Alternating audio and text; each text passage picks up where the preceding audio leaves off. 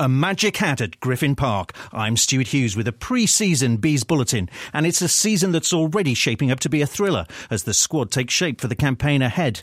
Pontus Jansson's magic, he wears a magic hat, and if you throw a brick at him, he heads it straight right back. He heads it to the left, he heads it to the right. Will this song be part of the transfer from Elland Road to Griffin Park? Former Leeds defender Pontus Jansson is getting to know his new teammates in Austria after putting chewed biro to paper in a deal worth a reported £5.5 million. If you ask people who follow Championship closely, I think they will say that Brentford is one of the most well-run club. Maybe not the biggest one, but like a family club with fan base, maybe a smaller fan base than the other teams, but still same there, family and close. So I believe a lot in this. If not, I wouldn't be here. So I'm just grateful that the club wanted me, the staff wanted me, and that the players welcome me in this good way that they have.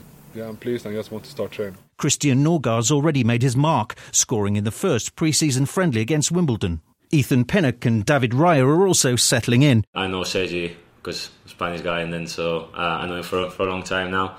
I kept in touch with him during the whole year. I just wanted to know a bit more about Brentford, and he just filled me in. As ever, at this time of year, the rumour mill's in overdrive. But as of now, Neil Maupay and Saeed Benrahma are still Brentford players. Former Bees goalie Richard Lee told Love Sport Radio that whatever additional comings and goings develop, it's going to be a campaign to remember. Next season's going to be a really interesting season for Brentford. There's still one or two more that might leave, and if they do leave, there's going to be quite a reshuffle. It's just whether the players they bring in, so the likes of David Raya, the likes of Pontus Jansson, whether they can fill the shoes of those that have left and hopefully take them on to the next level. I'm Stuart Hughes, and I'll be following every game of our historic final season at Griffin Park at beesbulletin.co.uk and on the Bees Bulletin Facebook page.